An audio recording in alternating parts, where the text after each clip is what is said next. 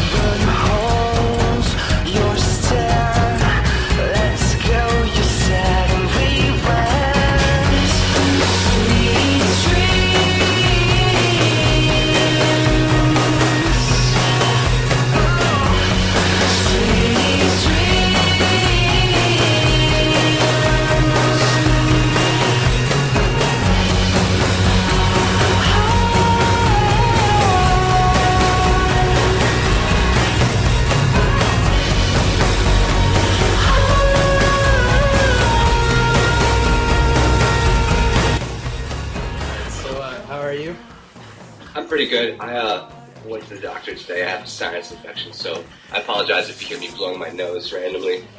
Otherwise, I'm good.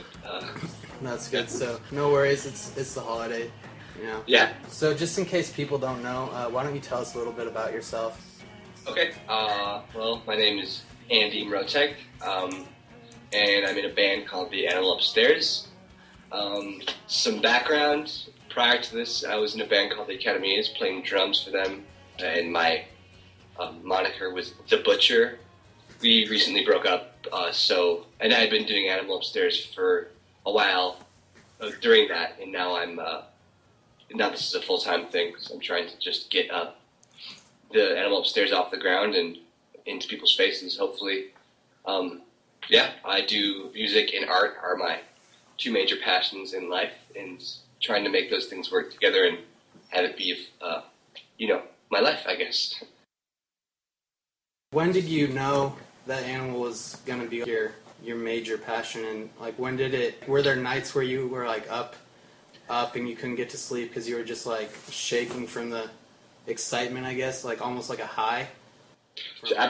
Absolutely. I, was started, early 2010, and it was just a studio, project, kind of. I mean, it started with just drum tracks and things like that, and it was just I wouldn't call it a hobby, but again, being in a signed band already, there was a bit of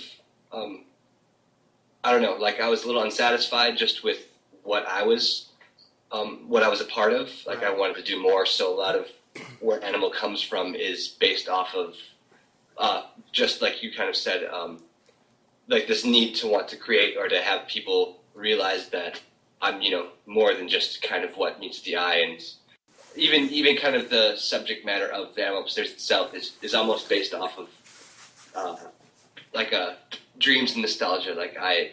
A lot of it is based off of something that you want, I guess. I don't know I guess that's not a very good description, but I constantly, that's all I really think about. That's my main focus in my life is just, is Animal and creating music and art and trying to make them work together at the same time.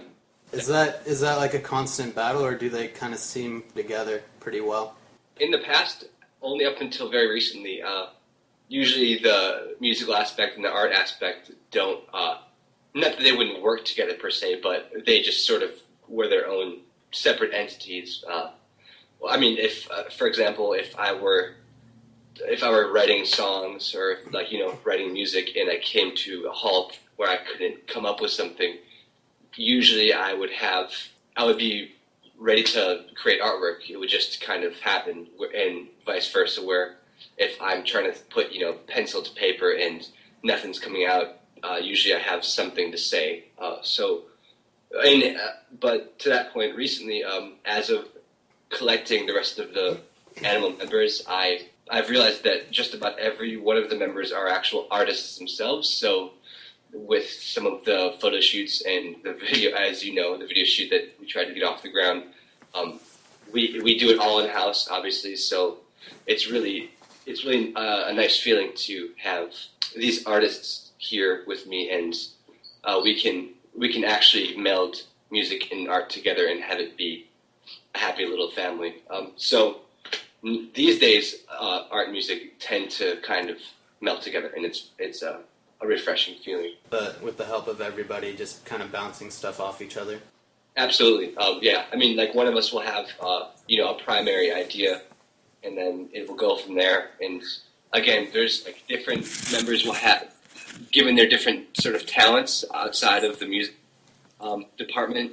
You know, people can kind of pick up the slack where somebody leaves off. You know, if I have like a general idea for a graphic, there's somebody else that actually has the means, like let's say graphic design on a computer. I mean, I'm not very savvy when it comes to that, and like Sierra and Dan are both very capable and can kind of help actually craft the idea and make it into something real and not just, you know, an idea. So right, that's cool. That's kind of like when I started Cistine. It was kind of like the idea of I was in bands and then I was really into the art stuff, so it was kind of this whole idea to blend the music and the actual visual stuff together and kind of morph it into this clothing company. Right on, man. I really like what you do. I really dig it. Let's talk about who makes up Animal and how everyone came together. Okay. Well, Animal now is me, Andy. I play bass and I guess lead singer to most extent, and then there's Sierra Charday. She sings also and plays keyboards, and her background, she at one point, I think it was about almost probably 2 years ago now, was in a band called God Loves a Challenge. It was with Ben Jorgensen from Armor for Sleep, his band after Armor for Sleep had folded. And after that, there's Dan Mrotek, my twin brother. He plays drums and guitar. And Nick Perot, he plays guitar and keyboards. And then lastly, there's Kyle Wolf, and he plays just drums. He's the only guy that plays one thing in the band.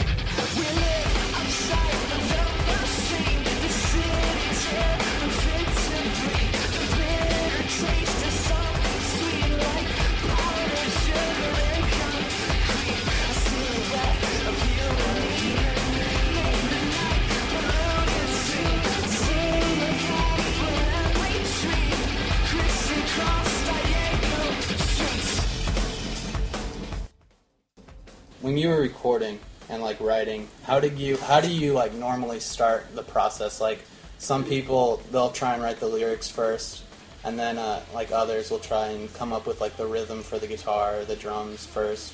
How do you go about doing that? Sure. Well, in the very beginning, as I sort of touched on, in the very beginning, I went into the studio when I was living in Jersey, or actually I was living in Brooklyn and went to Jersey to the studio that I ended up living in, regardless of, and would just lay down drum tracks with, I mean, I may have had an idea, like a general idea in mind, but basically just laid down about like 10 different drum tracks, tried to make everything a little bit different. And that's what you hear now on Is Anybody Upstairs, which is the first album release, the full length. But now, these days, even as of taking on new members and taking on new approaches to writing music, more likely than not now, it's usually lyrics, I think, that kind of come out. And then, I don't know if I'm either trying to compare or contrast the tone of lyrics to the song. Sometimes it's like I want to have something dark and then make the music lighter, or vice versa. Right.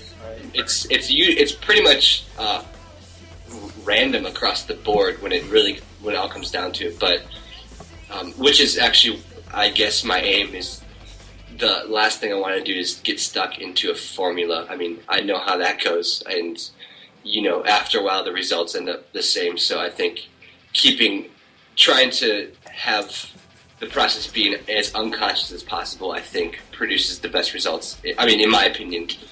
Do you find that you get stuck less, I guess? The creativity kind of comes out easier and you don't have to really push it? I mean, I still get stuck, sure. But that's what's nice about not having a formula. I mean, it does. I guess it does help. It's hard to say. I mean, I've even from the beginning, not regarding in the very beginning, not regarding these songs or Animal to be something that would end up being a major project. I think was an advantage to a degree because I didn't have to think about anything really. It just kind of would come out the way it wanted to. And actually, I might be eating my words right now, but that's still an advantage. That because Animal is unsigned, unrepresented, it's easy to do whatever comes out. I think that I obviously come into there's still roadblocks when it comes to creating things, but yeah. You don't have the label telling you what to do and kind of. No, I don't. I mean, there's no label yet. Or right, that. So. It would be nice to have one. Hopefully sooner than later. But I also having been in the academies and being on a major label, there's so many checks and balances that you kind of have to adhere to, and that can really be straining on the creative flow. And so I have to be grateful for both sides of it, the fact that I can still do whatever I want, and I'm looking for support to tour as soon as possible. But I know that there's also some pitfalls that come with that. That eventually someone else's opinion may end up affecting the music in the end, and that's something I would obviously like to avoid. But it all comes to the territory. So. You guys have released 2 albums already, and then you've released both of them digitally and for free. What made you decide to release them online for free? Sorry, I got tongue-tied. Oh, no worries. Well, even along the lines of the last question, it's I didn't have any major desire to charge for the songs because there was no need to. Again, if you're represented by a label or, management, booking, so on and so forth, these people don't work for free, obviously, as they wouldn't. But so there was no need to charge. Where this, I didn't, aside from the money I spent for recording the songs themselves, mm-hmm. I don't know if it's a quote unquote hippie mentality, but I don't. There's something about giving music for free or creating music just for the sake of music, I think, is telling about the origin of the creation of it. That it's not a ploy I'm not writing pop music just to sell a single, it's to get my thoughts across and to get, hopefully that somebody can catch on to part of the emotion or catch on to part of the message or interpret the message in some way. Where I think that if you again, I might be eating my words, but as an unsigned artist or as a small band to charge for music, I think might be stepping a bit ahead of yourself. Where again, I'm not rich by any means, but I don't need to make money from music right now. I would rather write music and have it be as pure as possible. Like Biggie said, more money, more problems, and the last thing I need to do is mix up money with music.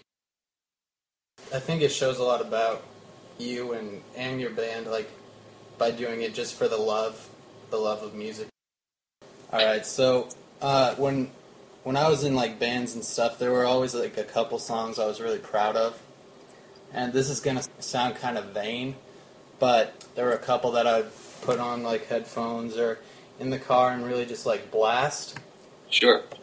What songs like off of the 2 records do that for you? If you do, I mean, you might not be that vain.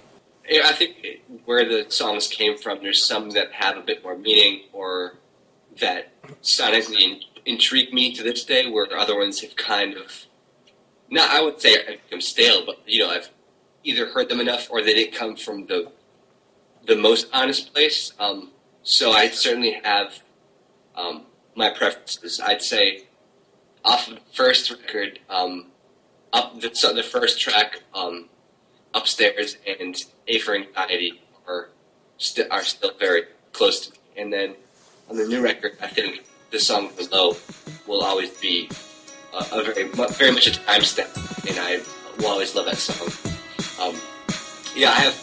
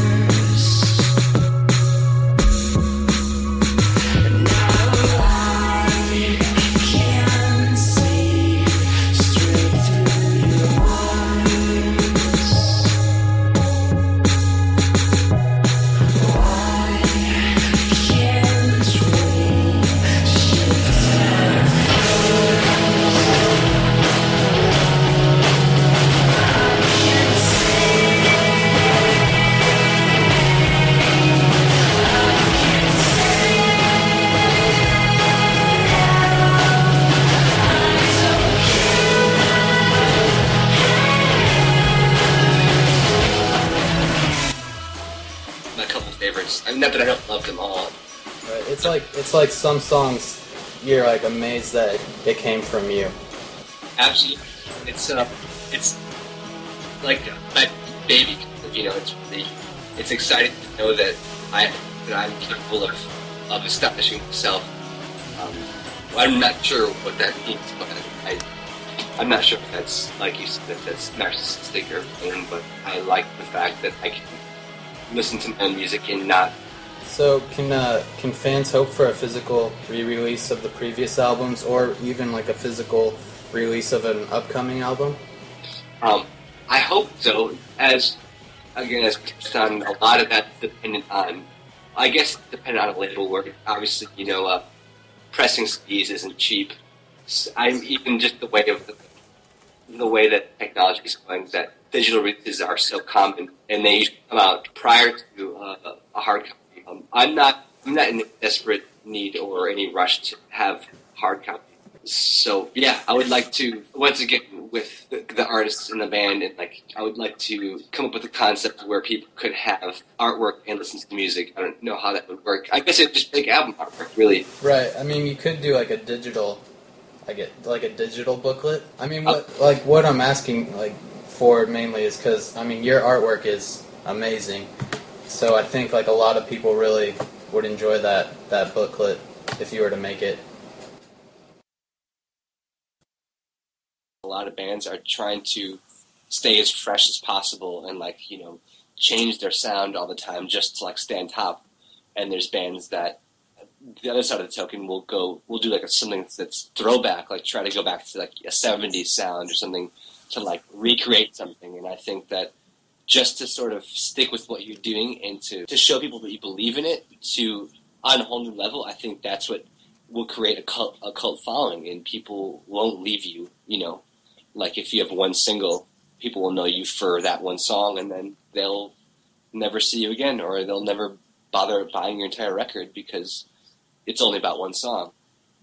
It'd be nice to have a really cool radio single, but I certainly don't want to sacrifice anything. I want people to love Animal for its entirety, not for it like, a snapshot of it, or like something that we try to do to have success, I think that that's flaky, and I think that that's the first thing that a band can do to end its career is, it only takes one song, one wrong song for people to stop believing in you. Like, I think of when I was in high school, and like how I referenced the Get Up Kids. I love that band, and like it wasn't because their songs were, unbelievably catchy that I could like go to the club and bounce to. It was because you could listen to the message and it like related to you, and like everything made sense, and like it was like they're speaking to you, and they weren't trying to speak to everybody else. They just wanted to talk to you, And I think that personality is rare and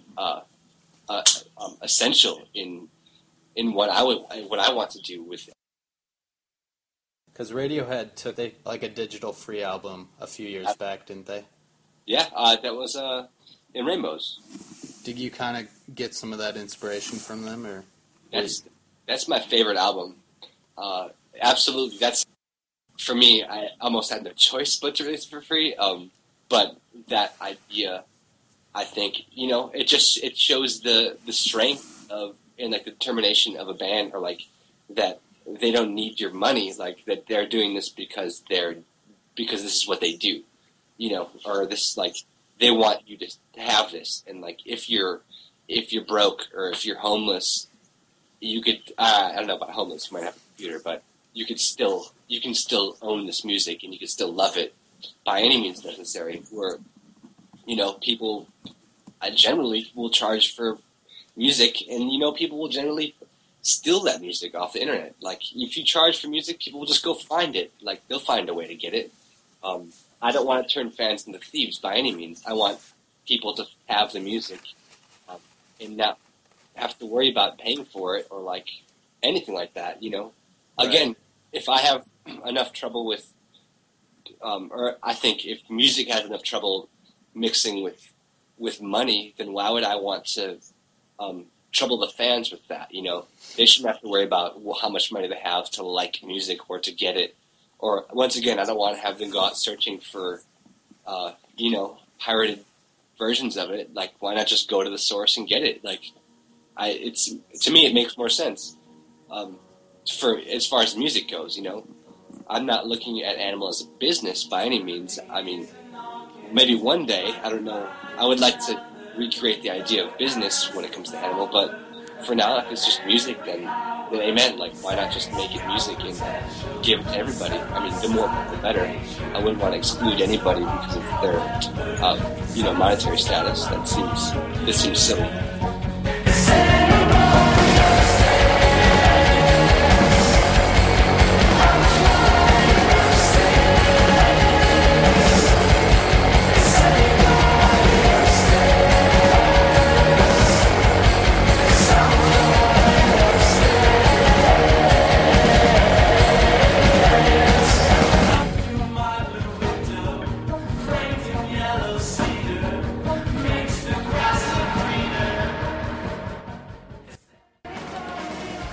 So, top 10 tour survival items. What would you take on tour if you could only choose 10 things? Okay, number one, I've recently realized is Benadryl. I've got a lot of allergies, and was on a plane like half asleep and ate almonds, which I'm very much allergic to, and woke up with my face and hands swelling up, and ran around the airport and could not find. No one sold Benadryl, so I had to deal with that. So Benadryl is absolutely number one. I'd say phone charger, because I've ran out of those quite often, or lost them. Okay, that's your passport. You're gonna need that. Oh gosh, man, I usually have so many answers for this one because I've needed so many things on tour. I'd say protein bars are very important because sometimes you run out of food. Do you have a favorite? Yes, the Zone bars. There's like a mint chocolate. They're organic too, right? I believe so. They're damn delicious. I'm trying to think of the bare essentials, like the ones that when you don't got it, it's really bad. Okay, what do you call those? Like, not baby wipes, but like the kind of what it's called, wetlands. Like there's no shower, so we would have to like literally just wipe ourselves down with sanitary cloths. I would say some kind of audio interface to record music, because there's times where you want to put something down and there's nothing around, or and on that note, I would say a guitar or whatever it is, the instrument that you might play, or something to create on, and then at least a pad of paper and a pencil, because more often than not I'm doodling, and that's very necessary. It's such a bummer when I want to write something down or draw something and I can't find a pen that kind of does it. I'd have to like sit here and think for a bit longer. Oh, okay, here we go. Toilet paper. All right, so that concludes the animal portion. You're a visual artist and a musician. How do the two work together? We kind of touched on that at the beginning. So, usually I use, music and art to combat each other, sort of. If I run into a block, visually, there's sort of a lyric waiting for me, or a drum beat more often than not, kind of there. I think that dealing with the frustration of running into a writing block, or a drawing block, creates an energy. Even though it's frustrating, it does create an energy, and they kind of go back and forth. If I can't think of something to write, there's sort of or if I'm frustrated, it's easy to kind of put pen to paper and just sort of smash something out and see what happens. So where does your artistic inspiration influence come from? I would say a lot of it is most of my catalog with art, specifically, it's almost caricature based. A lot of it has people or faces, and there's a small series I've done, and I kind of still touch on.